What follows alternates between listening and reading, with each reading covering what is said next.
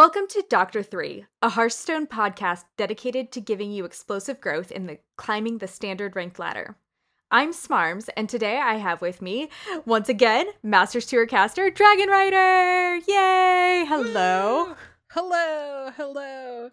Yeah, it's, we were talking about it before, but I was like, man, decided like a couple months back that it was probably time to change that because I hadn't casted in a while. And then, lo and behold, Just in time for it to come back and... Yeah.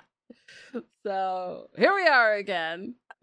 Amazing. And we definitely are going to talk about that so much, but do we want to start off with last week's poll question first? Yeah, absolutely. So last week we asked, how much have you been playing Hearthstone since the Titans launch? We had 33 people put in a vote, so thank you so much. 33.3% of you said more than usual. 54.5% though was the big winner there at about the same amount of Hearthstone.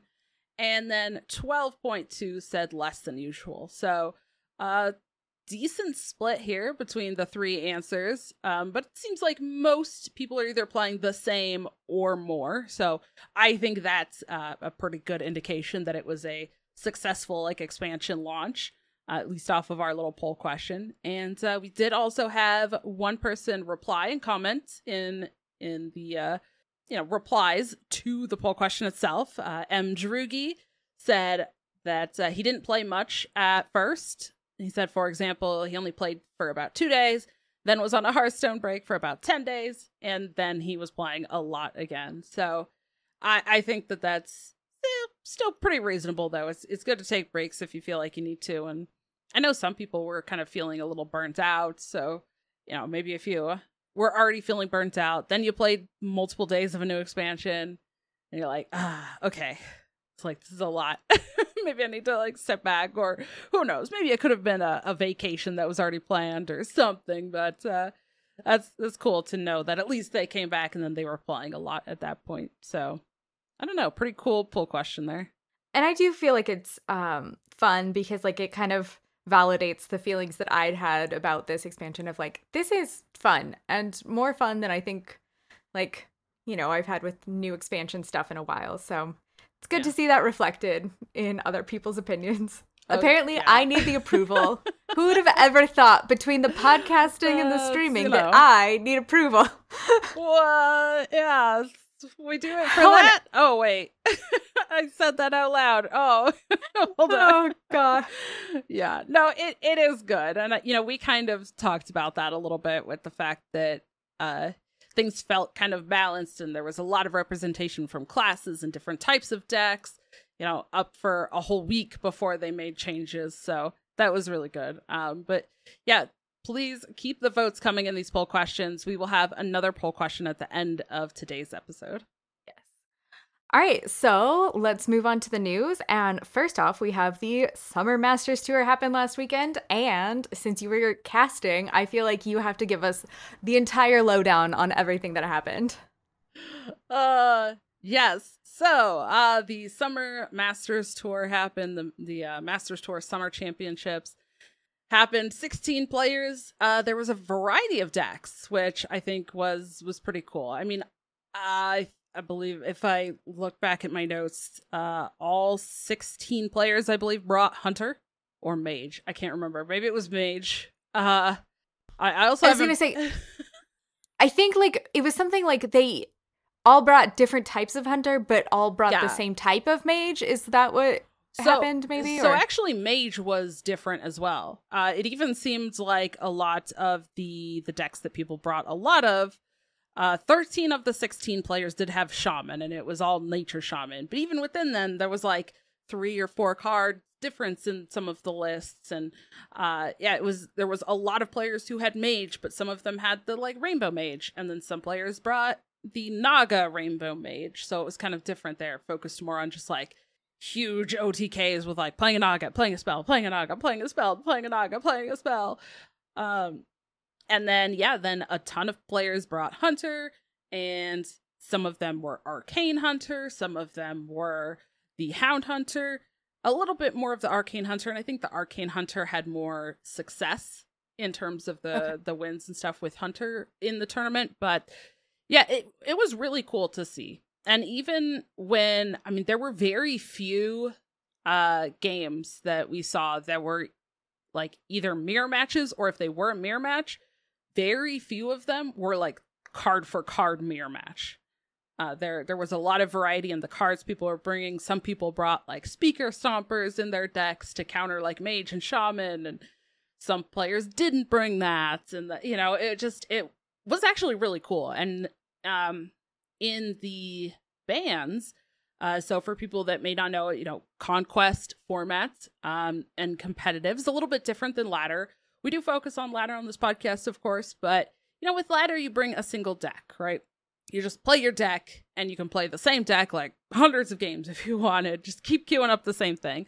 But for the tournaments, they had to bring 4 decks, and then you couldn't have the same class. It had to be 4 different classes. You ban one from the opponent, so they cannot play that during your match. And then you have to get a win with the other 3 decks. And in a lot of the past tournaments we've seen, especially in metas where it doesn't feel very balanced, you'll have like, hey, everybody brought these same 3 decks, and then like a random 4th deck, right? And then it's everybody bans the same deck. But this, sometimes that's how it is. Like, oh, okay, everybody banned priest, or everybody banned this thing. Like, no surprise there. So this tournament didn't feel like that at all. It was always very interesting, which also as a caster was great because we could kind of create different storylines out of it, right? Like, oh, okay, they are banning the rogue this time, but now against these decks they're banning demon hunter. But then here now it's shaman being banned a bunch. Oh, okay, but then over here they banned mage. So it was a lot of variety in terms of what they were banning too, which it felt like every match was kind of a little bit more fresh. And even by the end of the tournament, it started to feel a little samey, but there still was quite a bit of variety. So that was really cool, I thought. It felt really exciting in terms of like a tournament meta than some we've had in the past. So that was cool.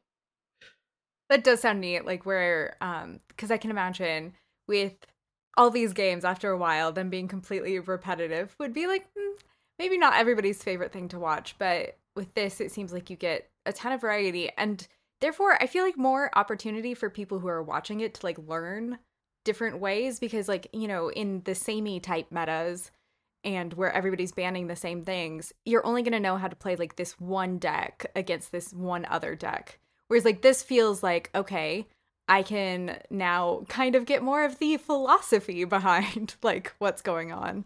Yeah. But well, for sure. And I mean, even as, as a caster too, like there's only so many times or only so many ways that you can say something like, okay, this hunter deck wants to play things on curve and then close out the game with a big king crush, right? Like, or this mage wants to build up a bunch of damage and then end the game with Sif and spell power. Like, there's only so many ways that you can say that. So like, if it had been just the same decks and everybody banned the same thing, by the end of the tournament too, it's like, then, I mean, of course you're always going to have these people, but then you're going to have people, oh, they're not being very informational. They're, the casters aren't really adding anything. And it's like, well, yeah, because we've already talked about this exact matchup 80 million times this weekend. Like, how many times do you want us to say that? Right? I also like it. Sometimes seeing these like massive things makes me so grateful for like the small communities of like just not having shitlords in chat. Cause like sometimes it's like, you didn't need to say that, bud.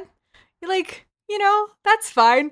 But that's besides the point. Yeah, I can't imagine the stress of being like, okay, well, yeah, buddy, we did already talk about that 18 times, so maybe we don't need to mention it again. Yeah. Or if you do try to mention it, because, of course, especially with things like, the drops for packs being available, right? You're going to have people that are going to fluctuate in different time zones. You're going to have an audience that kind of fluctuates in and out of the tournament. Or they only want to see when their like favorite player or favorite streamer who's competing in this tournament is playing. So they might not catch every single game. There is a little bit more of a limited audience that will watch the entire, stream.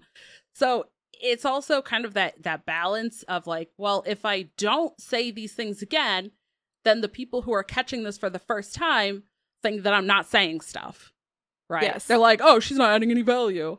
But then if I say it repeatedly, then you get the people who are watching more of it who are like, she's just saying the same thing again. Well, yeah, because we have the same decks. Like, so there is that kind of balance. I usually take an approach of I will kind of repeat some stuff throughout because I don't think that the majority of people who are watching will watch the entire thing. And sometimes we'll say something in between a game. And there's also a lot of people who don't care to watch the in-between the game stuff, right? They just want to see the games. And then the in-between time where the players are getting set up and starting their game and we're like talking about the deck or whatever, a lot of people don't care about that stuff. They just want to get to the gameplay. So yeah, I do kind of try to repeat some stuff. I try not to make it like too repetitive where I'm just saying the same like 3 things over and over, right? That's not interesting either. But yeah, it's a really interesting thing. But at least I think we did have a meta that it felt, I don't know like a better term for this, but it felt very fluid in terms of like, it was just kind of really varied. And that felt really cool. So I was very, very glad that we had a meta like that. That does sound nice. So do you want to talk, like, I think one of the fascinating things that, you don't necessarily get to talk about when you were doing the Masters Tour or, your preparation for this, because that was so intense. You did such a good job. And I think that was super interesting to me. So I imagine other people might be kind of interested in that. Thank you. Yeah, so I found out, I'm not going to say like too much because I did sign like contracts and right. Like I'm not going to say too many things that I like can't or shouldn't say. But I didn't really have a ton of time, we'll say, to prep and really like learn the decks. And also with like other things that I already had going on. It was really hard to just be like, okay, I'm just going to jam games for like 24/7 until this Masters Tour. And also, I'm not at the same level as these players who are competing in the literal like single digit legend. So like me playing the decks to a certain extent will help, right? I should run some reps on the games. But if I'm running only reps and not doing other prep, it kind of does nothing because I'm not going to be hitting the same things that they are. Maybe again, like practicing some is good, but I decided that I wanted to take an approach of kind of a more mixed style of prep, I guess. We'll put it that way. So like I did of course play some games and some of the decks, like let's say Mage and Shaman, I try to play a lot more games on those because I am not a player who typically plays like OTK, big burst damage style decks. I usually play decks like the Hunter. So I was like, well, I'm not really going to play a lot of the Hunter because that's what I already play anyways. So I'm going to play the other decks that I need to work on a little bit more in terms of seeing those combination of cards. But then what I did is I spent a lot of time writing notes. And like I literally like I had an entire page of notes of just like, okay, here's all the list of the players, what region they're from, the qualifications for going from this Masters Tour to the World Championship, what's the prize pool breakdown. Like I spent a lot of time like writing all of those kind of notes. Like I pulled up the rule book, right? Like, okay, and I found the regulations and stuff in there, like writing notes off of that. And then I went to comparing between things, all the stats for like HS Replay and Vicious Syndicate. Like I had those open. And then I was going to specific decks like, okay, Drum Druid I think is going to be popular, right? Of course, the Hunters, the Mage, Shaman, those will probably be like the most common decks. So like I looked up those decks and was like writing very specific notes. I looked up Mulligan stuff on that, tried as much as I could with that. But like, okay, key cards, like I wrote key cards for the deck, right? Mage, 7 spell schools. Like I literally wrote that 7 spell schools. And then I like listed out the different spell schools. Okay, but then there's 3 that are more common in the deck. And then these other ones have to be discovered. Like those are the kind of notes that I was taking, right? So that I could kind of talk about that, say, hey, there's 3 spell schools that are kind of really common in this deck, maybe 4 at this point, but then they're going to have to discover these other spell schools if they want to build it up to this certain point to get Sif to plus 6 spell damage, for example, so I could kind of talk about things like that. And for Mage and Shaman specifically, I think I shared one of my little charts in a couple Discords, but I actually made damage charts because, yeah, I am not great at doing math on the spot. And some of that math you don't have to do if you know it ahead of time, right? So if it's for the Nature Shaman, that is insane. Like, that is so hard to do. So kudos to you for the chart idea is real good. Yeah, so like the Shaman one was a little bit more intense. All of the spells kind of for Shaman deal 3. So then it's kind of the math becomes, well, how many minions do you have on board? Are you playing 1 bioluminescence? Are you playing 2 bioluminescence? Do you have 1 novice zapper on the board that's also getting that? Do you have 2 novice zappers, right? So there's like all those little like, well, it's maybe 1 point of damage or 2 points of damage difference. And, some of those games did come down to, hey, they needed that 2 damage to actually have lethal.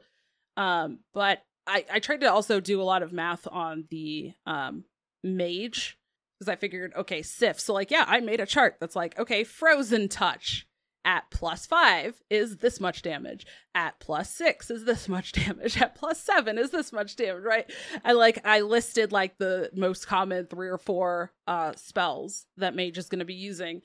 Right, and like listed out the damage because I didn't want to sit there and spend the time when I could be talking about something else or talking about the play that they're making or their discover choice.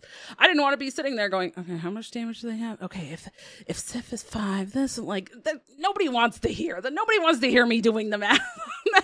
Like they just expect that I know the math. So I just made the charts so that I could reference that and be like, okay, here's the thing. And then during the games, I was writing notes. Ahead of the game, I made myself a little matchup chart. Like, oh, okay, Pocket Train has this deck, this deck, this deck, this deck. His opponent has this deck, and I tried to like, again, these aren't exact, but I referenced like Vicious Syndicate and HS Replay and was like, oh, okay, it's kind of, this matchup is favored. This matchup is really close. So I could at least kind of have those like brief bullet point note things to talk about, right? And then for Mage specifically, I was writing down as much as I could. It was hard because some of the matches, especially the mage mirror matches, I was trying to literally write like, okay, Arcane, Fire, Frost, Shadow Spell, like as they played them. Because when you get to that later point in the game, again, if there's 7 different spell schools and they need to play all 7 spell schools to get Sif to a +8 damage for their lethal, you've already lost which spell schools they've played, right? Like you can see if it hovers over and you're like, oh, Sif is at +7. But by that time in the game, you're like, well, which spell school have they not played that they still have to try to find, right? So like I made like a little, I just wrote them down and then like under each player name, I put a check. Arcane. Yep. Check right next to Arcane. Right. Check right next to Fire. They played a Fire spell. Check. Frost spell. Yep. Put a little check mark. And that way I could kind of see at just a glance, okay, yep, they've already played these. So then I could say, oh, okay, well, they've already played 4 different things. They're really probably looking for this spell school or this spell school at this point. And so I could talk about that. So like there was a lot of prep that I did beforehand and then even a lot of like note taking and like that kind of stuff during the games. So, as much as of course there was the negative Twitch chat as there always is, I do feel like I prepped a lot and I feel like I leaned on those notes because, I am not at that, single digit legend play like they are. And I don't have to be. That's okay. They are insane. Like, so for me, like, I think you are a phenomenal player. And like, one day if I get real good, I would like to be a player like you. But like watching the people who are like single digits, they have so much more game per their game. I don't know if that makes sense. Like, there's so much more going on than just like, you know, I don't know, regular games. But yeah, that's just kind of how I feel. So the other thing that I kind of wanted to know, and sorry, I know I keep making you talk for forever, but what was like your favorite deck to like watch? It could either be like somebody's very specific or just like the general one, but I thought that'd be kind of fun. So for me, I was very excited when we got to see some of those players playing the Outcast Demon Hunter, because when I was doing some of my prep, and you know, shout out to THL as well, if any of you are familiar with Team Hearth Legend or Team Hearth League, right? They are kind of a grassroots third-party organization. They run like some team stuff. We play a lot of games. It's like a whole league, right? So we play games for 7 to 9 weeks potentially after a set comes out. And I was like, okay, cool. Like literally the week of the Masters Tour was the first week that THL started. So I was also trying to play some of those games, and I had come to the conclusion in a lot of my kind of matchup prep for that and creating some of my decks that I was like, I think Outcast DH seems pretty good. And I was bringing Outcast DH. I felt pretty good with it. And then when I saw a handful of the players at the Masters Tour also bring Outcast DH, I was like, yes.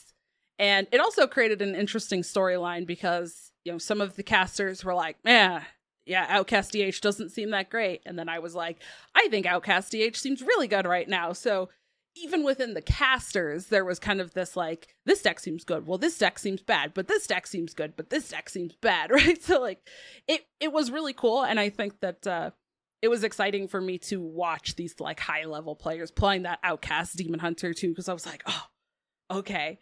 I was playing this in my games, maybe not to the same level, but like I feel like I kind of have that experience to be able to talk about that too. And so that was pretty cool for me. You know, even if it didn't always go super well, but you know, there were games that were good. That's awesome. And then I guess like the last thing is like, there anything else that you want to talk about the Masters Tour or you thought wasn't talked about enough, or anything like random? I mean, again, I did make the mistake of looking at the chat after one of my matches or while it was going. Yeah, mistake. Don't ever do that. That was terrible. Yeah, but shout out to my AFG team, because I kind of like reached out after that and it was like, I did the bad thing. I looked at the chat. And yeah, some of the people came in and they were like, yeah, don't rate that. Like, don't give any thought to what a lot of those people are saying. Like, from what we've been watching, you are fantastic. You know, you're doing a great job. And I was like, okay.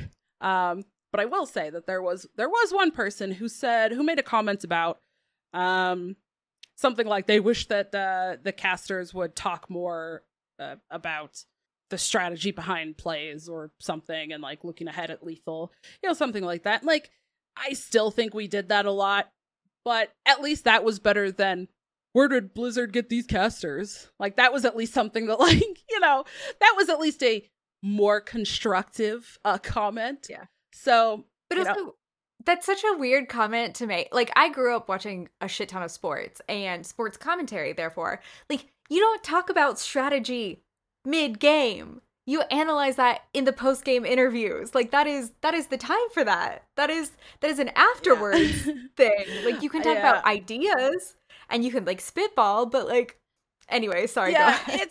It's really interesting with like gaming and stuff. And, you know, card games I think do allow, because they generally are a little bit slower than something like first person shooters or MOBAs or something, right? Where those are very like fast paced. You literally just have, like, they have one of the roles in their caster team for those games is literally called a play-by-play caster. Like, the play-by-play caster literally just says the plays as they happen, right? So, like, for card games, that would be like, okay, he's playing this card now. Okay, he's playing this to draw more cards. Okay, he's doing this. Like, that's play-by-play. Now, card games are a little bit different because we do generally have more time, like, while things are happening to kind of talk and break things down.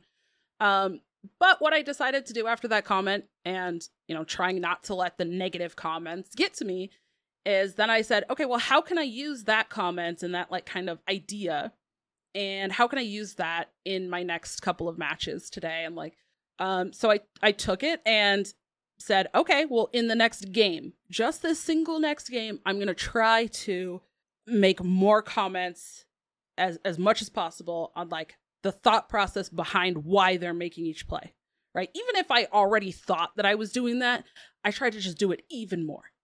And then it's like, okay, I'm going to start looking like and talking about how are they going to find lethal?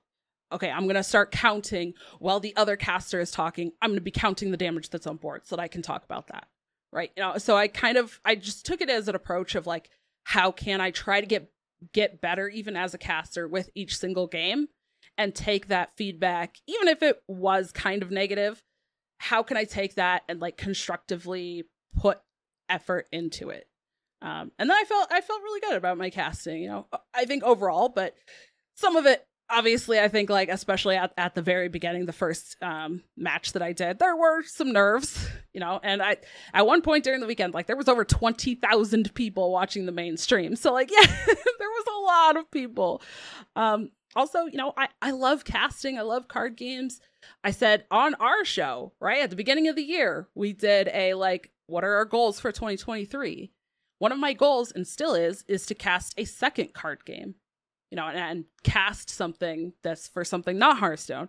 So for me, when I got this opportunity, I also was like, this just feels like a huge make or break moment for me in terms of like my career and like where, try to get more opportunities, because like, if I can show that I can even get better throughout a single day of the broadcast, that like I can get better every single game that I'm casting, like to me, that felt like something that I could put on a resume, that I could put, like, hey, here's these clips of this stuff, and I can even talk about that if I were to get an interview or something, right? I can like take that and say, here's the approach that I took, and I didn't let that negativity get to me. Instead, I fueled it to become even better. And like, I don't know, that felt like something that was so huge for me, that felt like a huge turning point for me in the weekend as well, where it was like, okay, you know what? Like, obviously, I'm not looking at chat ever again, like for tournaments. That was a mistake. But yeah, that was just something that was like, okay, this is a point. And, it's sure some people will say casting is easy, right? But there are so many different facets, I think, to really look into this stuff. And I will say, I study casting like throughout all the time, like even when I'm not casting, right? But I will watch Hearthstone broadcasts. I will watch other card game tournaments. I will go watch other game tournaments.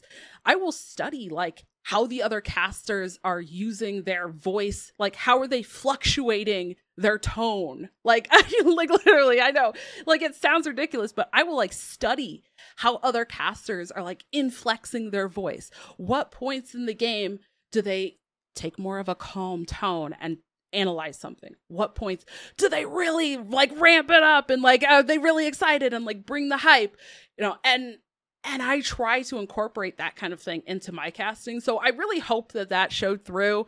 Maybe it didn't, and maybe it's a little bit hard, and some people are like, whatever, they're just gonna say Hearthstone's Hearthstone and whatever, like, or like, sorry, I don't cast the same way that Sottle does, but like, okay, right? Like, if you're there to, it'd be so boring if everybody did the same thing, like, right, yeah, and again, like, I also take that approach I mentioned earlier of like, I kind of just take it as every time I'm on screen, I assume that there's new people in here that weren't watching earlier, or yeah. I take the approach of, I assume with 15,000 people playing, that not all of those players are top 50 legend, right? There's going to be some players who are probably silver or gold players, or they are just getting into the game, right? Like, they don't know these things. They don't know the difference if you're talking about this one break point and this one specific card, and they probably don't even know the card names, right? Like, some players are probably watching going, I haven't played in 4 months, and this Titans expansion just came out 2 weeks ago.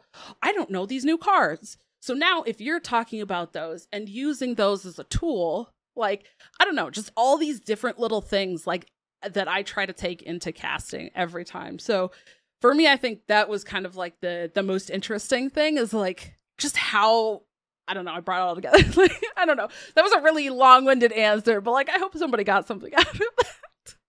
No, I think it's kind of fun. And that's why I wanted to ask these random questions is like, there's so much that goes into it. Like, obviously, my only casting experience was as a joke casting. And even that was hard as shit.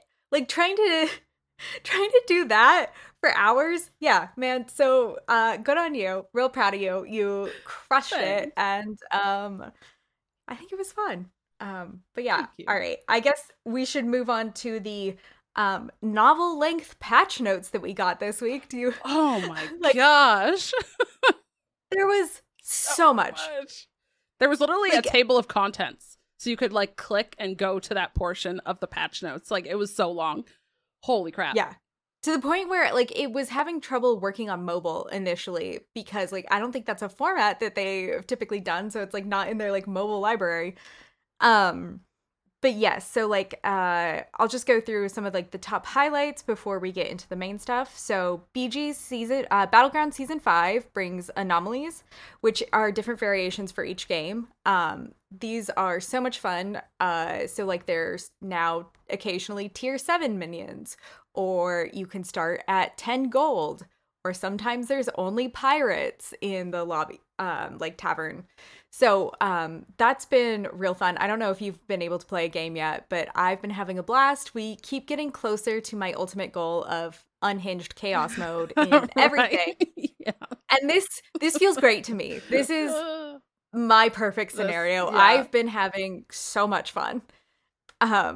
Yes, this is Smarms mode. I played one single game, and the first and I got the tier 7 anomaly, and I was like, "Oh, sweet!"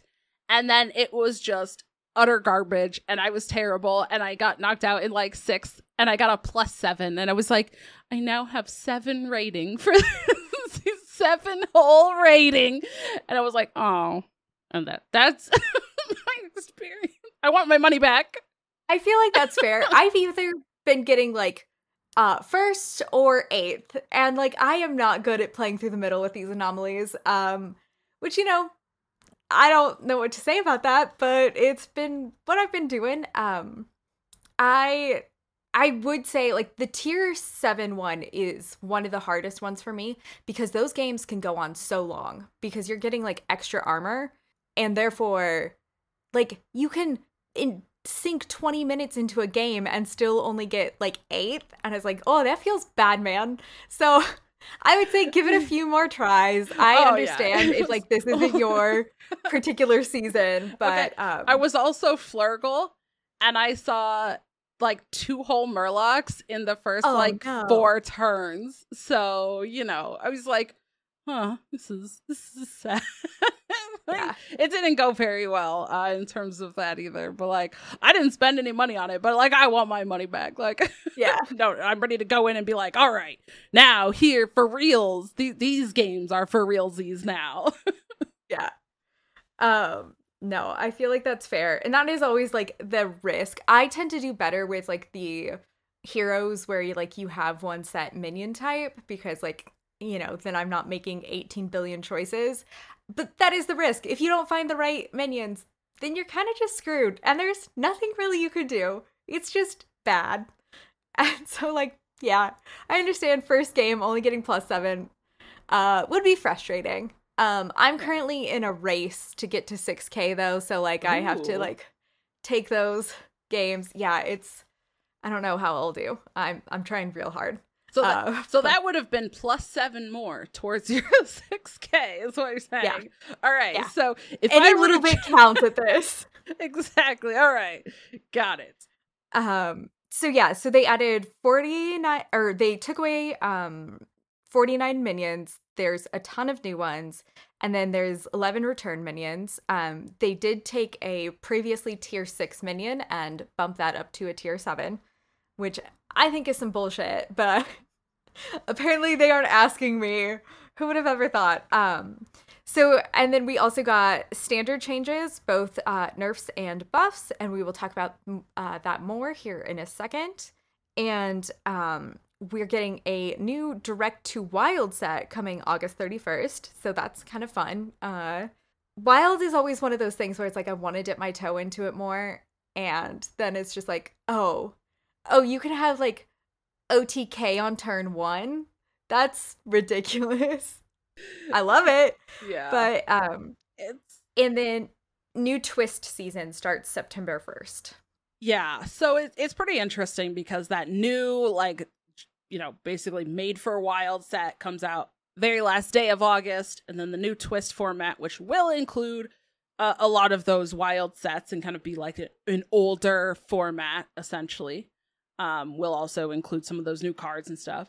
I think it's really cool. It kind of feels really needed at this point. I mean, again, the game is almost 10 years old, right? If you've been playing it since beta, like it's been, 9.5 years, almost 10 years. So it's an older game. That format kind of needs the support. And it's pretty interesting that I think it's like 140 something cards for the set.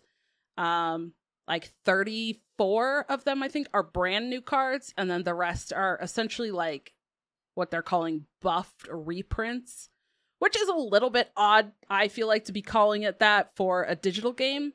But this is pretty comparable to things that a lot of, like, we've already seen this kind of thing in, like Magic the Gathering and some of those, physical format card games, especially ones that have been around for a while. So it's kind of cool to see that, like, being brought into Hearthstone, I think. And, so far from what I've seen from a lot of the, like, Wild community and Wild creators, it seems like it is being well received. People are really happy about a lot of the changes and stuff like that. So that's also like, thumbs up, like, yay, we like to see that instead of people like being grumpy about the game, right? We're like, people are excited and like, hey, this is awesome. That's good. That is fun. All right. So on our nursed, we have starting off with Hollow Hound. It was a 3/6. Now it's a 3/4. And since you've been the one who's, like, seen these really in action, I would love to know, like, what impact you think these are going to make. Because I can guess, but I imagine you're going to have actual well, ideas. Like to hear your ideas, too. They count. They matter. Yeah, this one is pretty interesting. I actually like the change of just removing some health on this. I think if Hollow Hound had gone to 7, I think it just would have been way too expensive. And plus at 7, like, maybe they would have wanted to bump the stats up to make it a little more in line. And then it's like, well, that kind of defeats the purpose, right? Like, I think that would kind of still be the same effect. If they somehow, like, make it weaker, but then also bump it down to 5 mana, then you can have, like, a coin into Hollow Hound on turn 4 or something. And, like, that feels bad playing against it, right? So you don't want that. And if you change the attack, it kind of also just kind of kills the card, right? Because you're like, oh, cool, like, I don't get to remove as much. I don't get as much healing. And this has really been a huge card for, I think, Hunter more than Death Knight, but still has seen play in both. So I feel like just changing the health and making it much easier for opponents to kill, or if it attacks into something, the turn it comes down, since it has that rush, maybe it's going to end up just dying in the first hit. That seems like a good trade-off for both the people playing Hollow Hound and the people playing against it. So I actually think that this was a really good, like, compromise of a change. I do think, like, you hit on the points. Like, it's just making it less sticky on board. Like, that 2 health going away, that's such a huge difference of something that is easily, or, like, pretty, like, decently dealable with at that point in the game versus, like, something that might have a few turns on board. And particularly, like, with the lifesteal, that's kind of rough to have that on board for a while. So I think that's fun. So next up, we have Costume Singer. It was, they just took it down 1 attack. So it was a 2/1. Now it's just a 1/1. And it says, at the end of your turn, draw a secret.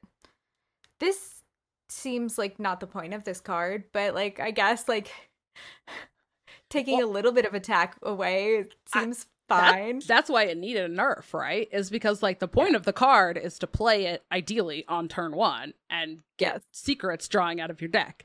But what it was doing is it was getting played on turn 1, drawing secrets out of your deck, and contesting sometimes like 2-cost minions and things like that, and living a little bit longer. So, you know, and especially if you could have costumed Singer on turn 1 and then follow it up with like a banana or a couple bananas, or even play this and then coin a banana onto it, like it would just snowball the game on its own. Especially in Hunter, right? It wasn't quite the same in Mage, but yeah, I think that this change seems pretty reasonable. This seems like a good stat line for where you want something like this to be, because drawing something very specific, as we always talk about when we do our card reviews, right? Drawing something, especially when you're drawing something very specific, tends to be good. So then you also add a decent statted body with it. Yeah, it's a little too much. All right, that's totally fair. And I do kind of cede your point. It shouldn't be able to function double duty. It shouldn't both be like an attacky guy and a secret drawer. So next up, we have Bioluminescence. It used to be 3 mana. It's now 4 mana. This is the Shaman spell that says give your minions spell damage +1. It's like, I know you talked about in the Master Tour, there was a decent amount of Nature Shaman. I'm so impressed that they get it to work. I've tried so hard with that deck. It is apparently like my Sisyphean great white whale that I am hunting, and it's not going well. But I'm glad that this nerf is here for those where it was working a bit too well. Yeah, it's interesting. There was definitely some changes they could have made to this, right? Like, there's not a lot because it's a spell, so there's only so much they could do with it. One interesting change that I had heard was like taking the nature spell school off of it, which, you know, means that like it wouldn't get discounted with some of the other things, like Flash of Lightning says discount, you know, next turn your nature spells all cost 1 less. Or you can't discover it, you know, things like that. But I think I like this change because it also just keeps the nature stuff like as it is, and just kind of makes this a little bit more expensive to do. And you're still gonna have to pay the 3 for it if you're, you know, trying to play this and play nature spells and deal a bunch of damage as like an OTK deck. So yeah, it seems fine. Okay. So next up we have Thaddeus. Stats still the same, but it's now your odd cost cards cost 4 less, swaps polarity each turn. This seems like such a massive nerf.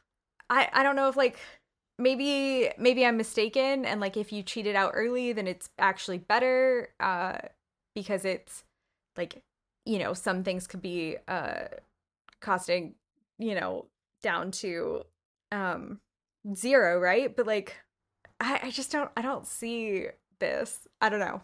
See, I know this is such a weird change. Like when I first read it, I was like, oh, okay. Like it was your odd cost cards cost 1, now your odd cost cards cost 4 less, and I was like, we just like can't play anything. And then I went, oh wait.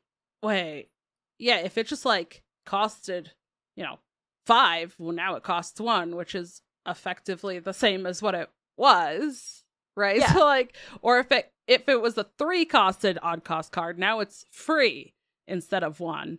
And I went, huh, okay. But I still think it will see less play. My prediction for this one specifically is that things like Warlock will still run it because of being able to cheat out this huge body. Like the stats on it didn't change, right? It is still an 11/11 taunt.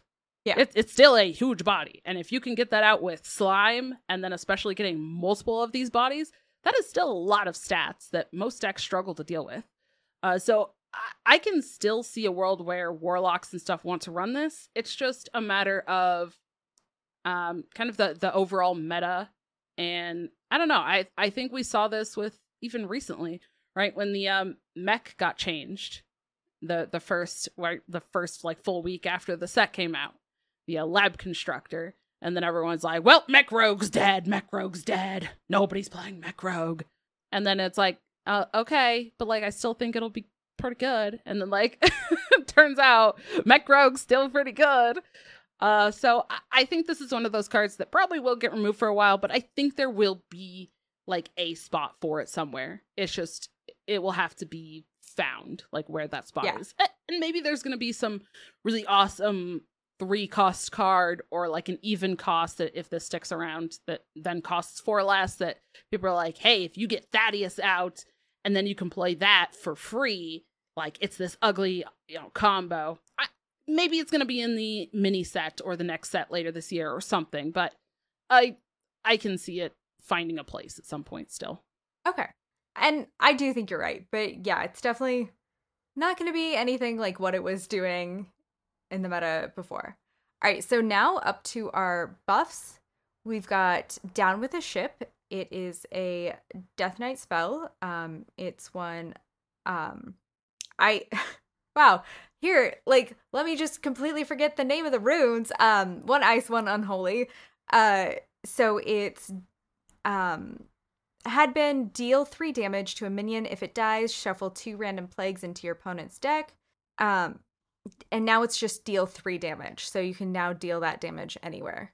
That seems like a reasonable change. Yeah, I mean, and with the change, since you can send it face, it also removed the requirement to having a minion die to get those 2 plagues. So, like, it's kind of a twofold change, right? Where, hey, now this damage can go face, and even if you send it into a minion, you don't have to kill the minion to get the plagues. Yeah. So, like, yeah, this seems like a pretty good change. I still am not a huge believer in, like, the plague deck. I think, with Renathal decks still around and some decks that don't really, like, draw a bunch and dig through their deck, like most of the time you're just like, okay, cool, I put these cards in their deck that they'll never draw, woo. But yeah, I think on its own, just like face value, this card in a vacuum, that's a huge change. So good. It's so much better than it was. So next up for our buffs, we've got Mythical Terror. It just went up from 3 attack to 4 attack. It's got 10 health. It's a 7 mana card, and it's lifesteal. At the end of your turn, force all enemy minions to attack this. That seems like a really, really strong buff. And so, like, I kind of think that's a good play. That seems like a good idea. It's interesting. I think it does do something for sure, having that added attack. But also I think the thing is I still don't think like big Demon Hunter is quite good enough to really be running this and like utilizing it to the same extent, right? That maybe the buff wants it to. Okay, that's fair. But maybe like rolling this off random effects, right? Like Evolve Shaman or something else like that, like kind of getting it from those random effects. That 4 does make a difference. And again, maybe this is one where maybe there's in the mini set down the road or something, maybe there's a little bit more support for like big Demon Hunter, and then this becomes relevant. I think right off the top, people are going to try it, but I don't really know how much bigger of a difference it's going to make. It might depend on the deck you're playing against too, because if you're playing against a deck that's only playing like little 1 health, 2 health minions, they're going to die regardless of if this is 3 attack or 4 attack and they ram into this, right?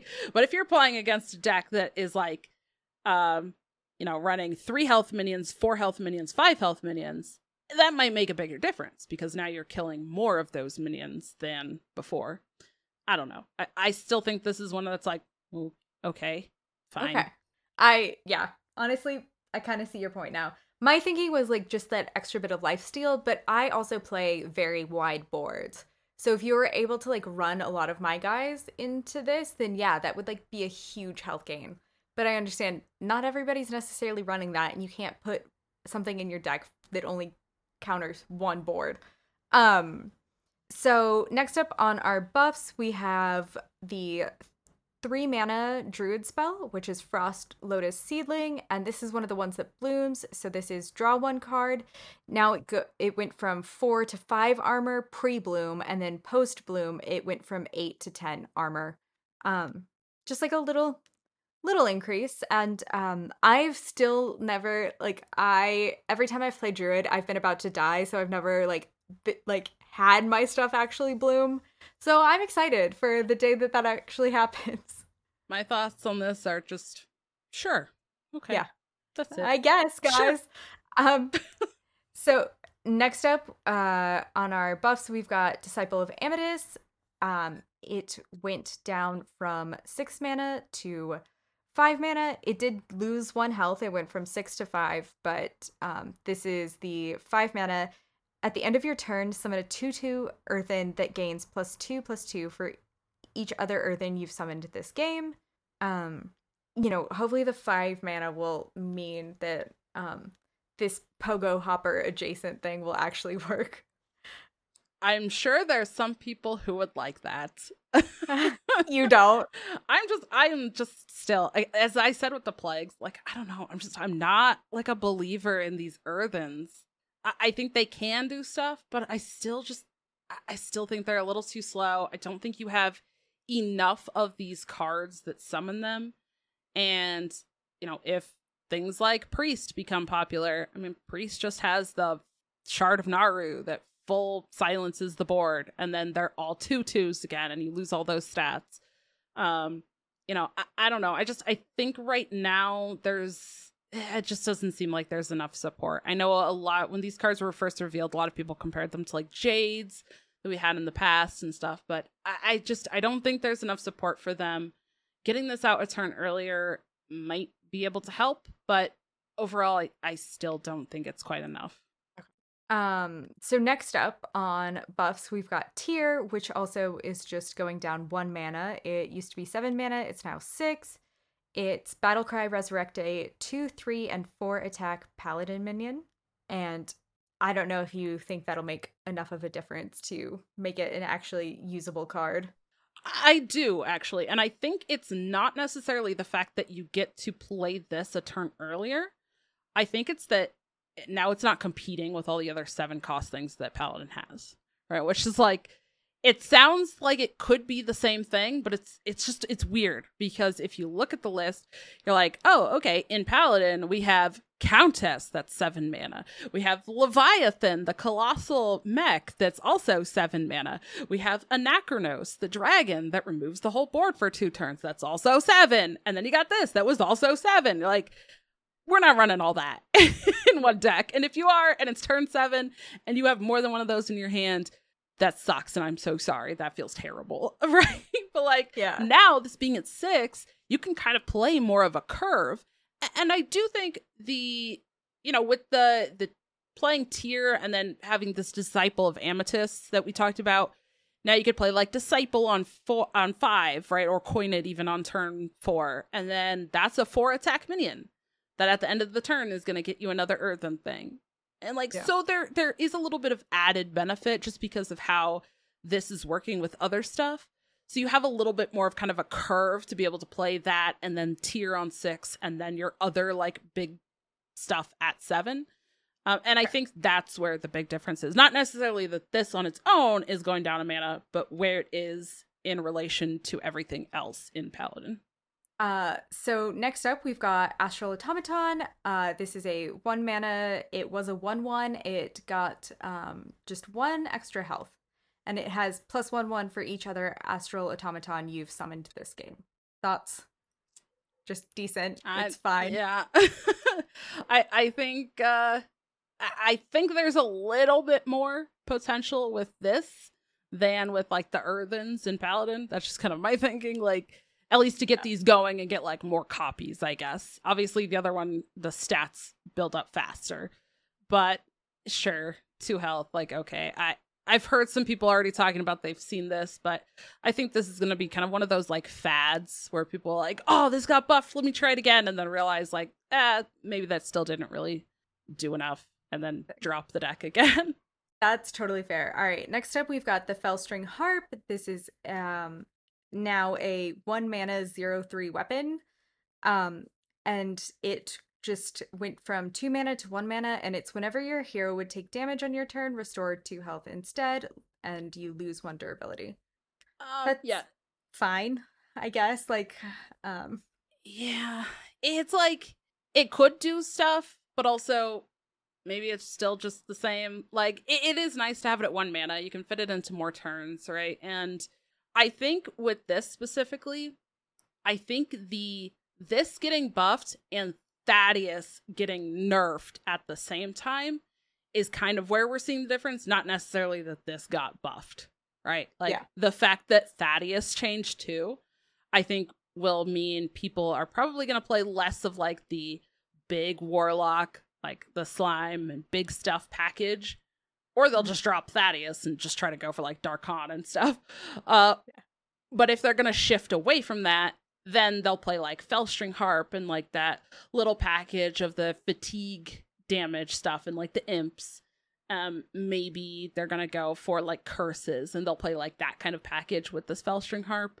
But I don't think this on its own is like, at least I don't feel like anybody probably saw this and was like, oh my gosh, this buff is like so fantastic. I'm going to go play Warlock right now to play this. Like, again, I think Warlock is kind of missing something in its decks where like right now we kind of have Warlock that like it was winning because it was just playing slime and getting big huge minions that couldn't be dealt with on the board early, right? So like this seems okay, but again is probably one that we'll see more of an impact with it later. So next up, we've got Bladestorm, and that is now, it was a 3 mana, and now it's 2 mana spell, and it's deal 1 damage to all minions, repeat until 1 dies. That's pretty good, in my mind. Like, I always wish that they would go, like, crazier on stuff, like, make it a 1, see what happens. But 2 mana does seem like a good choice. Yeah, I mean, kind of strong. Yeah, like control decks and cheaper removal seems like a perfect match, right? Like that seems really good. So yeah, I think that's a fantastic change. I cannot remember, but I feel like that's a revert. I feel like Bladestorm got nerfed in the past, but maybe I'm totally thinking of another card that was kind of similar. I don't remember. Okay. I have talked about so many different patches and card changes at this point over the years that I'm like, I don't remember anymore. And they change semi-frequently, so I feel like that's totally fair. So next up is Stone Skin Armorer, and it was a 3 mana 3/4. It's now a 2 mana 2/2, and it's Battlecry. If your armor changed this turn, draw 2 cards.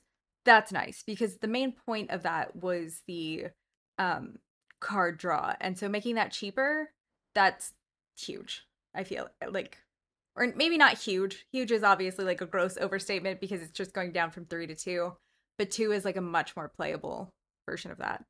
Nope, I 100% agree. Nobody was playing this because it was a 3/4 body. You were playing this to play it for the battle cry and get the draw. And at 3 mana, that was a little bit more difficult when like, yeah, your armor changes and then you can play it for the battle cry, but often that means if you were going to armor and then have your, armor change that way, so you're going to like armor up with the hero power, you had to wait until turn 5 or later, or now you can do that on turn 4. Or the other thing would be like, okay, you had to have a weapon equipped and attack into something to lose armor and then play this for the battle cry. But having this at 2 mana, you can fit it in a lot easier. Maybe this could be like a 2/3 or something, or maybe even like a 3/2, probably like a 2/3 would be good. I think maybe the going to a 2/2 was a little bit harsh, but yeah, you weren't playing it for the stats anyways. Like, right, people wanted to play this for the battle cry. So having it be 1 mana less means you can play it a turn earlier, or you can fit it in a little bit easier to different turns. So yeah, I think that is a huge change. All right, so, and then next up, we've got Craftsman's Hammer. It's old. After your hero attacks and kills a minion, gain 4 armor. Now this is just whenever your hero attacks, gain 4 armor. And there's a dev comment. This change means that it now works to give you extra damage after you've played Odin. I feel like that's a great thing. We saw earlier on you didn't have to, like the plagues that no longer have to kill a minion. And this just seems kind of, no longer making things rely on having to kill minions. And that seems like a good idea. Yeah. All right. This card is so busted now. Like, hey, warrior needs something busted, so I don't think we can get too mad at it. I'm going to. Maybe I'm salty because I played against it and someone played it and I was like, this card is way too good now. Yeah, this card, I mean, this is good. This is really good now. So 4 mana for a 3/3 weapon that whenever you attack, you gain 4 armor. So there's a couple significant things here. First, right, it doesn't have the requirement to killing a minion as it did before, but they also changed the wording, which means instead of after your hero attacks, you would get the armor. So you would attack, take the damage, then get the armor. Now, you attack, and basically before the damage is dealt, like as you're swinging, you gain the armor and then attack. And that is why it's significant for the Odin, right? That's why their dev comment says now it works. Because if you have played Odin, you would essentially, let's say you're attacking into a minion with this now. You're going to click and drag or whatever, right, to that minion. You'll see the animation. You'll see your hero like lift up a little bit. You'll gain 4 armor. Then you already have played Odin. You'll gain 4 attack, which means now all of a sudden you have 7 attack with this weapon. And then you can kill something bigger, right? Maybe you're attacking into something that had 5, 6, 7 health and it kills it. That is huge. Before, that absolutely would not have happened. And you had to kill him. You had to kill the minion. So like you had to attack into smaller stuff. So like, yeah, this feels pretty good. Or you could just hit into your opponent's face and still get the armor. So you could also be pressuring and still get the armor. It's like it feels like a really big change for this one. Pretty significant. And I'm honestly excited about that because like I've only, been playing this game for it's just now 2 years. And I like Warrior quite a bit, but Warrior's only been playable for maybe a month and a half of these 2 years. So I'm excited for maybe something a little different. And so on that note, we've got Trial by Fire. It went from 7 mana to 6 mana, and that is summon 5/1/1 Valkyr with Rush. When one dies, give the others +1/+1. That seems decent, not nearly as exciting as the Craftsman Hammer. Yeah, I agree. It is good going down to 6 mana. I still felt like it was expensive at 7. It did see maybe slightly, a little bit of play. And I know Kat, like, she was a huge supporter of this card when we did like our set review, right? Like having these 5/5 rushers that kind of add stats to each other along the way. Like it's a lot of stats, it's a lot of pressure, it's a lot of potential clearing. So even at the 7 mana, I know she was a huge fan of it. So I'm sure she has to be pretty excited about seeing this go to 6 mana. But I think this going down to 6 and the other changes, kind of like, you need all of those changes, I think, to make something like Control Warrior more viable. As well as kind of slowing down some of the other stuff in the meta as well, right? To give Warrior a little bit more time. But I don't know. I'm intrigued to see if all of these changes for Warrior are enough to make like Control Warrior more viable in the meta overall. Maybe it will. Maybe for some players who like are really, they play a lot of this, or they play a lot of like Warrior or Control Warrior. They're like fans of that. Maybe the average player, it's just still kind of like, whatever. But it'll be interesting to see. I mean, we like just had these changes, so the meta is still unfolding. It's still going to be a little bit of time for people to like try out different stuff and then kind of see how things shape up against each other. So we'll see. All right. Do you want to go over this week's poll question? Yes, absolutely. So this week we would like to know, right? We just talked about all of these changes, a lot of buffs this time around, and we're curious, which class do you think needed the buffs the most? Do you think Death Knight with that the Plague card needed the changes the most? Do you think it's Paladin? Or since we saw 4 different changes, do you think Warrior needed the buffs the most?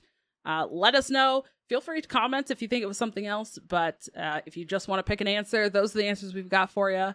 Let us know what you think, and we'll talk about the results on next week's show. And speaking of the show, you can find us on Twitter at Dr3HS. You can email us at dr3hs@gmail.com. And on Discord, you can follow the top pinned tweet. You can follow Kat at alkaline_cat on Twitter and twitch.tv/alkalinecat. Dragon Rider, where can people find you? You can find me on Twitter at DawnieDK, DAWNIEDK. Check out some Hearthstone stuff, some other games, and my sweet new Lorcana, Disney Lorcana cards. Definitely going to be doing some content on that. I've been excited and talking about Lorcana for like months and months and months now. So definitely excited.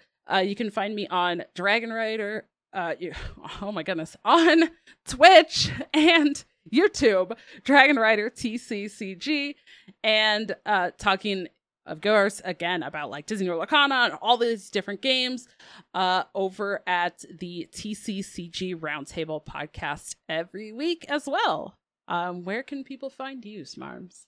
You can find me on both Twitter and Twitch at Send Me Your Arms, and also on Blizzlet. You've been listening to Dr. 3.